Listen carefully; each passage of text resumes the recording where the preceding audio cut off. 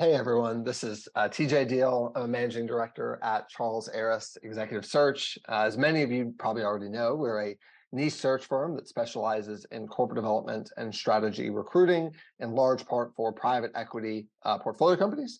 And I lead our corporate development arm. This is a practice I started just about 7 years ago, and since has gone from myself to now a 14-person team that's doing around 60 M&A searches a year for private equity portfolio companies, really focused on 4 different industry verticals: business services, technology, healthcare, and industrials.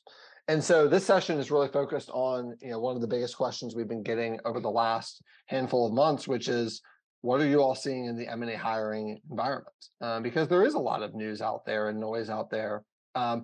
And it's been really interesting. The answer is it's probably the most fascinating market that I've seen since joining Charles Aris. Even more interesting than during the early months of COVID, in the sense that everywhere you look, it's layoffs. It's banks laying off left and right. It's interest rates going up and up. And yet, at the same time, we've never been busier as a practice in our history. In fact, we began more searches in March than we have in any month in the history of this practice. And it's been really interesting, this really interesting thing where we've been bracing for this drop, and we just haven't seen it in a significant way yet. Now, how could this be possible? How could this be the case? We've kind of identified 3 reasons that we think that this is kind of playing out the way it's played out. The first is private equity continues to charge on. M&A has become such a central thesis to a lot of these portfolio companies that for even some of these businesses that would admit it's not an ideal time to be doing deals, we're hearing a lot of, hey, we've got no choice but to charge on. Not having a head of M&A would be like not having a CFO or a CEO.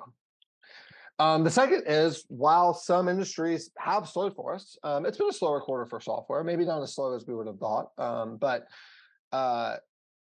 others have seen this as a much better time to buy. We're seeing valuations going down in certain niches of business services, IT services, industrials, and healthcare. It's a less crowded, competitive marketplace than it was probably this time a year ago. And the third reason is, we probably have to give ourselves a little bit of credit. We've been bracing for this and preparing for it, and it's probably paid off. That mixed with the fact that, the executive search industry is becoming more and more niche, where specialized firms are taking more and more market share from the generalist firms. I'm sure that's playing into it as well. So in summary, while there is clearly uncertainty and shakiness in the general marketplace, while we're not out of the woods yet by any means, M&A hires have stayed surprisingly resilient throughout.